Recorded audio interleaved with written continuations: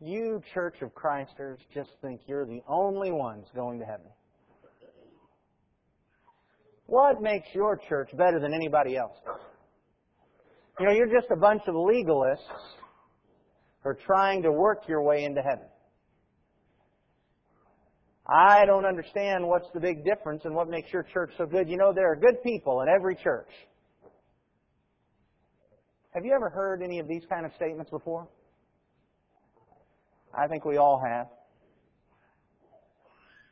Do you know what these kind of statements are? These are biasing, slanderous, emotional statements designed specifically to cause the child of God to back off from accepting, following, and teaching the doctrine of Jesus Christ.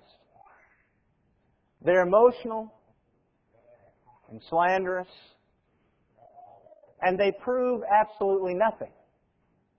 And yet, despite that, when Christians hear these kind of statements, they often cause us to back off from the will of God and from expressing what the Bible says about how we should serve and obey and glorify Him. I'd like for us to consider one of these statements that is often made. There are good people in every church. Is that true? If it is true, does that mean that every church is as good as any other church? If it is true, does that mean that there are saved people in every church? What does that mean about how we should serve God? I'd like for us to ask this question. Are there good people in every church? Before we ask that and answer it, would you please bow with me in prayer? Almighty God and Father in heaven, we are humbled that you have allowed us, who are wicked and sinful, to be forgiven by the blood of Jesus Christ. Father, we pray that you would strengthen us to spread your gospel in a way that encourages and convicts others to live by your word. Father, we pray that you would help us to be a shining light in a dying and dark world. That we would hold our light up like a lamp on a lampstand, that we wouldn't place it under a basket, but would shine it forth so that all men may see our good works and may glorify you. Father, we're thankful for this opportunity that we can gather here to worship you, to edify one another, and we pray that all things are done for edification within our assembly. We pray that all things are done to your glory. We want to glorify you above all else. We are unconcerned with how folks might view us. We're unconcerned with whether people would like us or dislike us. What we're concerned about is whether or not you are honored and praised and glorified. And we pray that where we're falling short in that you would forgive us, but that you would also correct us and help us to grow in your grace and knowledge. Father, we pray that you would give us opportunities to spread your gospel. Help us to serve and honor you in our personal lives, here in the congregation, on the job, at school, in our families. We love you, Father, and we're so thankful that you have loved us by sending your Son, and it's through Him that we pray. Amen. Are there good people in every church? Absolutely. Absolutely. There are good people in every church. If by good you mean people who do good things, there are good people in every church. There are good people among the Buddhists and the Muslims. If by good you mean people that are generous and kind, there are good people among the atheists and the pagan idolaters. If by good you mean those who are caring and concerned and compassionate, there are good people everywhere in our society, in our world. There are good people in every church. I have members of my family that I would set up in competition with anybody on this realm of goodness, even though they're in numerous kinds of churches. There are all kinds of good people in every church. But we need to remember what Luke says. In Luke chapter 11 and verse 13, he records Jesus in Luke 11 and verse 13 as he was talking to people. He said, "If you then, being evil, know how to give good gifts to your children, how much more will your heavenly Father give the Holy Spirit to those who ask Him?" As Jesus looked at the good people that surrounded Him, He said, "If you, being evil, These would be good people, generous people, kind people. These were people who Jesus said gave good gifts to those who asked. And yet, in comparison to God, they were classified as evil. Which brings us to the next point, that in reality, there are no good people in any church. Not even this one. If by good you mean meeting the standard that Peter established in 1 Peter chapter 1 and verse 16. In 1 Peter chapter 1 and verse 16, Peter said, "Be holy," quoting from God in Leviticus, "you shall be holy as I am holy." Is there any among us that is that good? We're kind, we're generous, we're caring and compassionate, just like all the people we know in all the other churches. But who among us meets the standard that Peter established here? Holy as God is holy. Good as God is good. Matthew chapter 19.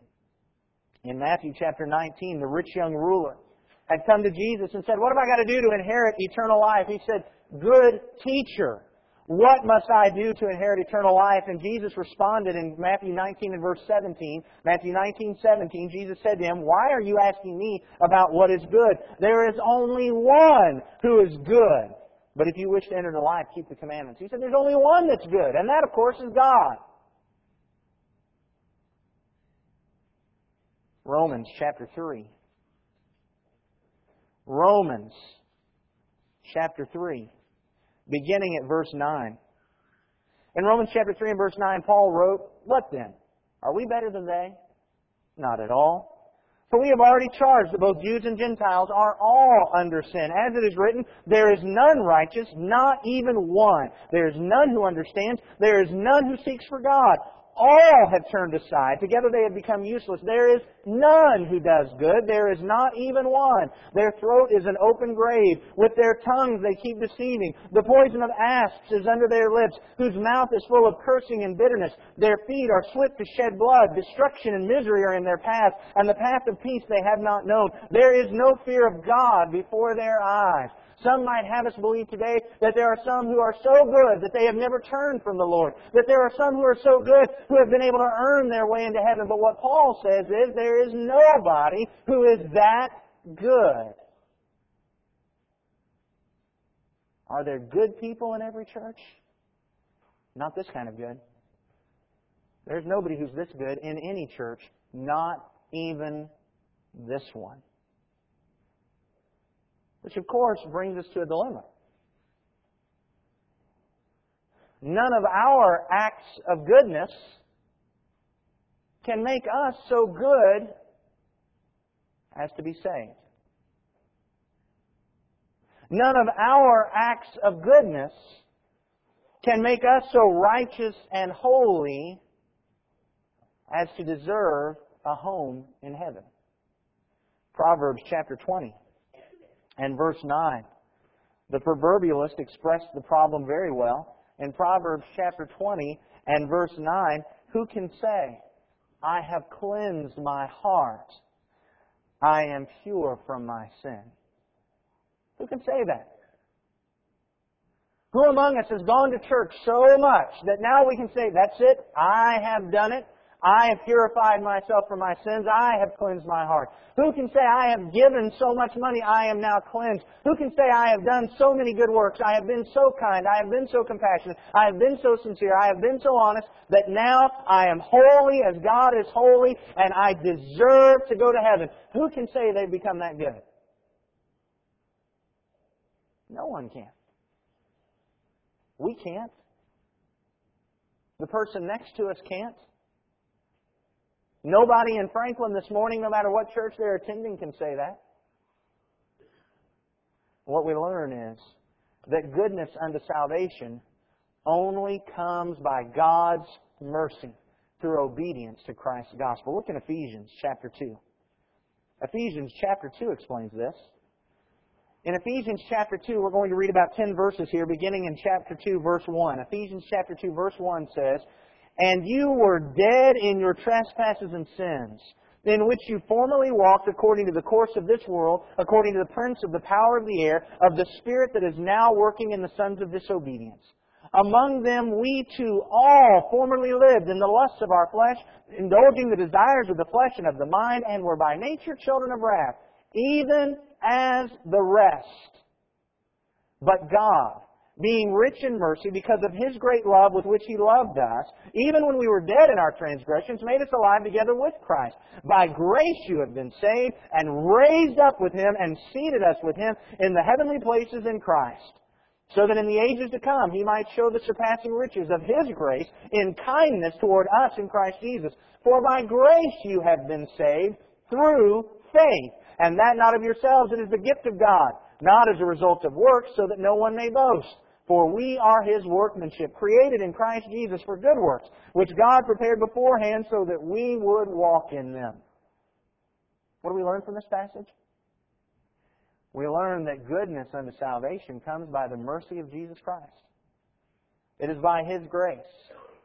We were dead in our sins and our transgressions, and there was not one single thing that we could do to change that. We could not earn our way out of our sins. We could not pay off the debt. We could not bring ourselves back to life. But the grace and mercy of Jesus Christ accomplished that. But I want you to notice, and we all recognize, I don't even have to say this, we all know that the Bible demonstrates that it doesn't happen for all people. The grace and mercy of Jesus Christ is not extended universally to everyone. In this passage, what does it say? In Ephesians 2 and verse 8, for by grace you have been saved. How? Through faith. The Hebrew writer says, without faith it's impossible to please Him. That mercy is extended to those who have faith in Jesus Christ as the Savior. But I also want you to notice verse 2. As it said, you formerly walked according to the course of this world, according to the prince of the power of the air, of the spirit that is now working in the sons of disobedience. He said, you were saved through faith. Those other folks, they're the sons of disobedience, the ones that haven't got the faith. They're the ones that are disobeying. So what does that mean? That means that we're saved through faith, but it's not faith unless it produces obedience. Otherwise, we're still a part of the sons of disobedience, who are still walking according to the course of this world, according to the prince of the power of the air. You see that? So it's through faithful obedience. We have to have faith that produces obedience. But one of the things I found interesting is verse 6. What happened? He raised us up with Him. Now, this is not written in a vacuum. This statement about those who are raised up with Christ is not written just all by itself. It's written within a biblical context, within a context of teaching that Paul has already established. We can find in Romans chapter 6. In Romans chapter 6, beginning at verse 3, Paul said in Romans 6 and verse 3, do you not know that all of us who have been baptized into Christ Jesus have been baptized into His death? Therefore we have been buried with Him through baptism into death, so that as Christ was raised from the dead through the glory of the Father, so we too might walk in newness of life. For if we become united with Him in the likeness of His death, certainly we shall also be in the likeness of His resurrection. Colossians chapter 2. Colossians chapter 2. In Colossians chapter 2, beginning in verse 11, it says, and in Him, this is Colossians 2:11, in Him you are also circumcised with a circumcision made without hands, in the removal of the body of the flesh by the circumcision of Christ, having been buried with Him in baptism, in which you were also raised up with Him through faith in the working of God who raised Him from the dead. What do we learn? In Ephesians chapter 2, it pointed out that we have to have faith. That we're saved by grace through faith. And it's a faith that produces obedience. Otherwise, we'd still be a part of the sons of disobedience. And when we have that faithful obedience, we're raised up with Him. But when did that take place? In Romans 6 and Colossians 2, it pointed out that we are raised up when we have been buried with Christ in baptism. And then we're raised up with Him to walk in newness of life. Raised up to sit with Him in the heavenly places. That is when this occurs. And that is what Paul points out about those who receive the mercy and the grace of Jesus Christ. We have to keep that in mind. Are there good people in every church? Absolutely, if we're talking about kindness, generosity. Are there good people in every church? Absolutely not, if we're talking about holiness. But what about saved people? Because you see, that's the real question. The real question is, are there saved people in every church? Which leads us to the question, is every church teaching this gospel we just read about in Ephesians chapter 2? Is every church teaching the gospel that causes people to be raised up and seated with Christ in heavenly places? That is the real question we need to be asking. The question that says, are there good people in every church, is really a meaningless question. It doesn't help us understand anything about the gospel of Jesus Christ. Because the fact is, there are the same kind of people regarding goodness in every church. But are folks saved? Has the gospel of Jesus Christ been taught that takes people from their lost death in sin to being saved and alive in Christ? Because I'll tell you what we learn.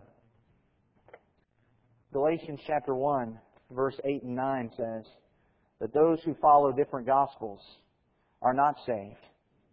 They're accursed. Galatians chapter 1, verse 8 and 9, but even if we or an angel from heaven should preach to you a gospel contrary to what we have preached to you, he is to be accursed. As we have said before, so I say again now, if any man is preaching to you a gospel contrary to what you have received, he is to be accursed. Paul writes to the Galatians, he said, there are people that are going to teach different things. And if they're teaching a gospel different than the one I've taught, they're not saved. They're accursed. If they're teaching a gospel that is different than the one that is based on Jesus Christ, who is the Son of God, who lived on this earth, who died, was buried, and was resurrected, then they're to be accursed. If they're teaching the gospel that says that you don't have to obey the way God has said you have to obey, that you don't enter Christ the way God has said you enter Christ, then they are accursed. And it doesn't matter, brethren, how good we are. It doesn't matter how generous, how hospitable, how sincere, how honest. It doesn't matter how many good works we do. If we're not saved according to the grace and mercy of Jesus Christ, His way, we're accursed. And this is not an issue about trying to be better than anybody else. This is not an issue of trying to be above anybody else. This is an issue of trying to get in Christ. I want to be in Christ. How about you? I want everybody who's around me to be in Christ. How about you? And what I learn is it does me no good to say that because somebody is good that they're saved. Because, brethren, there's just nobody that's that good. Consider some other gospels that are taught. Acts chapter 15 and verse 1 demonstrates one gospel. In Acts 15 and verse 1, even among the Christians at that time, it said, some men came down from Judea and began teaching the brethren, unless you are circumcised according to the custom of Moses, you cannot be saved. It's that gospel that says it's not enough to be a Christian, you've also got to be a Jew. You have to follow the laws of Moses. We're not going to read all of Acts 15, but we know very well that that whole meeting in Acts 15 demonstrated by the revelation of the Spirit and His work in Peter and His work in Paul and Barnabas and His work throughout the Old Testament demonstrated that Christians don't have to be circumcised. That's a false gospel. And folks who are abiding by that gospel are accursed. In fact, that's the very specific gospel that Paul was referencing in Galatians chapter 1, verses 8 and 9. But what other gospels are there? There's some gospels that say that if you're sprinkled or christened or have water poured on you, that's baptism, and therefore you have obeyed the gospel of Jesus Christ. But do you remember what we read just moments ago in Romans 6? In Romans 6 and verse 4, therefore we have been buried with Him through baptism into death. Baptism is a burial. I've never been to a funeral where somebody was laid in the hole in the ground and they sprinkled some dirt or poured a bucket of dirt on there and called them buried. It's just never happened. Baptism is a burial. In fact, the Greek word baptizo really means to be immersed. That gospel doesn't save. There are some who would suggest that all you need is a moment of faith. In fact, faith alone justifies, we're told. Faith alone saves us. But James, in James chapter 2, actually mentions the word faith alone. The only place in all of the Bible that the words faith alone are found together. And in James chapter 2 and verse 24 it says, you see that a man is justified by works and not by faith alone. The only place in all the Scripture that talks about faith alone, and it says it's not by faith alone. And yet so many people today teach the gospel that says we are saved by faith alone. He says it's not. It's by a faith that produces obedience. A faith perfected in submission. And isn't that what we learned in Ephesians chapter 2? There are some who would suggest that we can say the sinner's prayer, asking Jesus to enter into our heart, and when we do that, then we are saved. But here's my question. We can turn to Acts chapter 2. We see an invitation offered in Acts chapter 2, and in Acts chapter 2 and verse 38, Peter offering that invitation, Acts 2:38, Peter said to them, repent, and each of you be baptized in the name of Jesus Christ for the forgiveness of your sins, and you'll receive the gift of the Holy Spirit, for the promises for you and your children, and for all who are far off, as many as our Lord God will call to Himself. Why didn't Peter say, repeat after me, and then offer the sinner's prayer?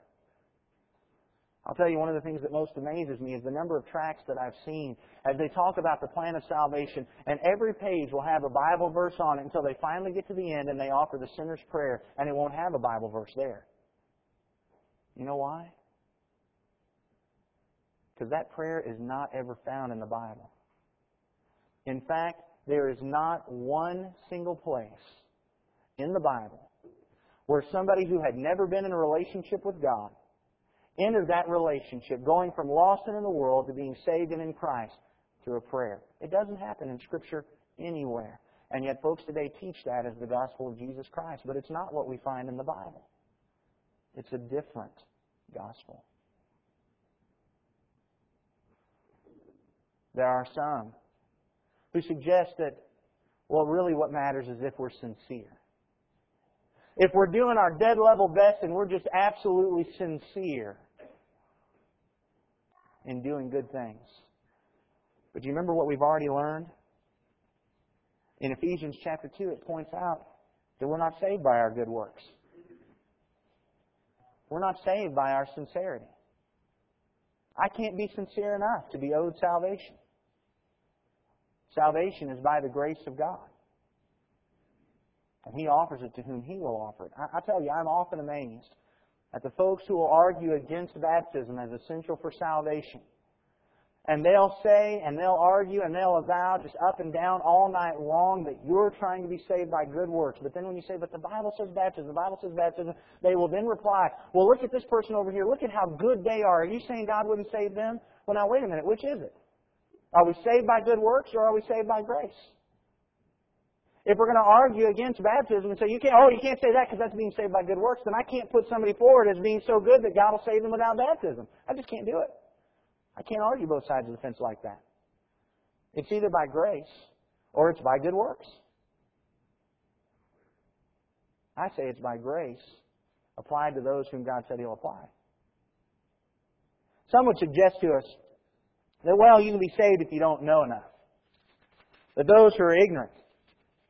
But in Luke chapter 12 and verse 47, it says, and that slave who knew his master's will and did not get ready or act in accord with his will receive many lashes. But the one who did not know it and committed deeds worthy of a flogging will receive but few. From everyone who has been given much, much will be required, and to whom they entrusted much, of him they'll ask all the more. What this passage demonstrates is ignorance is no excuse. We can make an argument from this that those who are ignorant may not receive as much punishment, possibly,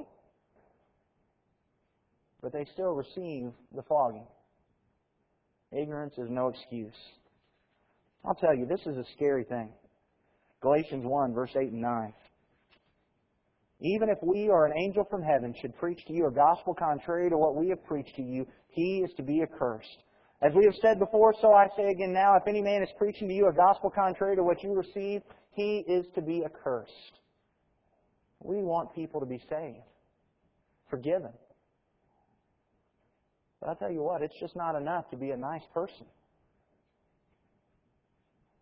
As Ephesians chapter 2 pointed out, we've got to be a person who through faithful obedience have submitted to Christ, raised up by Him when we're baptized, buried with Him. I'll tell you, here's the thing that I think we need to keep in mind. We need to let God decide who will be saved. Romans chapter 9. Romans chapter 9 and verse 15. For He says to Moses, God says to Moses, I will have mercy on whom I have mercy, and I will have compassion on whom I have compassion. God gets to decide. God will have mercy on whom He will have mercy. And you and I have to leave our think-sos, our preconceptions, our wants aside. Because God is the one who decides who is going to be saved. God is the one who is the distributor of the mercy that saves. And He gets to give it to whomever He wants. But now we need to understand this. God has told us upon whom He's going to bestow that mercy. He's not just left us out there wondering and hoping that maybe it might be us. He has told us upon whom He will give mercy. Mark chapter 16 and verse 16. In Mark chapter 16 and verse 16, Jesus Himself says who will be saved. Mark 16:16 says, He who has believed and has been baptized shall be saved, but he who has disbelieved shall be condemned. A lot of folks hone in on the last half of that verse. All I can say about that is that if you want to be condemned, focus on the last half of the verse. But if you want to be saved, look at the part that talks about being saved. He who believes and is baptized will be saved. Acts chapter 2 and verse 38. Acts chapter 2, verse 38. Peter said to them, Repent, and each of you be baptized in the name of Jesus Christ for the forgiveness of your sins, and you'll receive the gift of the Holy Spirit. That gift of salvation offered to all those who call on the Lord. When do they receive it? When they repent and are baptized for the remission of their sins. Not because they were already saved a few weeks ago, or a few days ago, or even a few hours ago, but because they want to be saved and receive the remission of their sins. Romans chapter 10, verse 9 and 10. In Romans chapter 10 and verse 9 and 10, Paul wrote, If you confess with your mouth Jesus is Lord and believe in your heart that God raised Him from the dead, you will be saved. For with the heart a person believes, resulting in righteousness, and with the mouth he confesses, resulting in salvation. We have to confess our faith in Jesus Christ if we wish to be saved. 1 Peter chapter 3 and verse 21. 1 Peter chapter 3 and verse 21. Corresponding to that, baptism now saves you. Not the removal of dirt from the flesh, but an appeal to God for a good conscience through the resurrection of Jesus Christ. He says, corresponding to that, baptism now saves you. I'm not sure how more clear the Bible could have stated it. Baptism now saves you. Not the washing away of filth from the flesh, but an appeal from a good conscience toward God. Or as some translations say, an appeal for a good conscience. That statement about it being an appeal includes within it that it's an appeal made from faith. Believing that Jesus is the Christ. Are there good people in every church? Absolutely.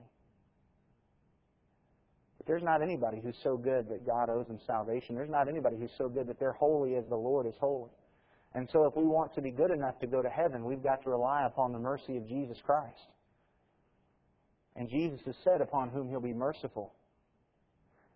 Those who believe and confess their faith, who turn from their sins and submit to Jesus Christ in baptism, following Him, turning their lives over to Him. He says, I'm going to be merciful to them. Not because now it's owed to them, not because they've earned it, but because I'm offering them mercy and grace to these people. And it doesn't matter what church you go to. It doesn't matter what good works you've done. If we haven't submitted to this gospel of Jesus Christ, we're not good enough to go to heaven.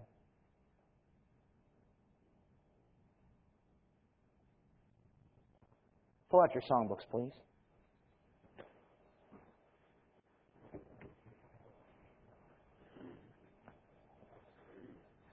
Prepare to Meet Thy God, number 297.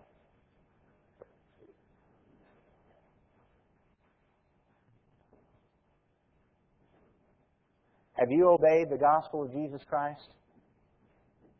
There in Romans chapter 6, verse 3 and 4, it said, "Do you not know that as many of us as were baptized into Christ Jesus were baptized into His death?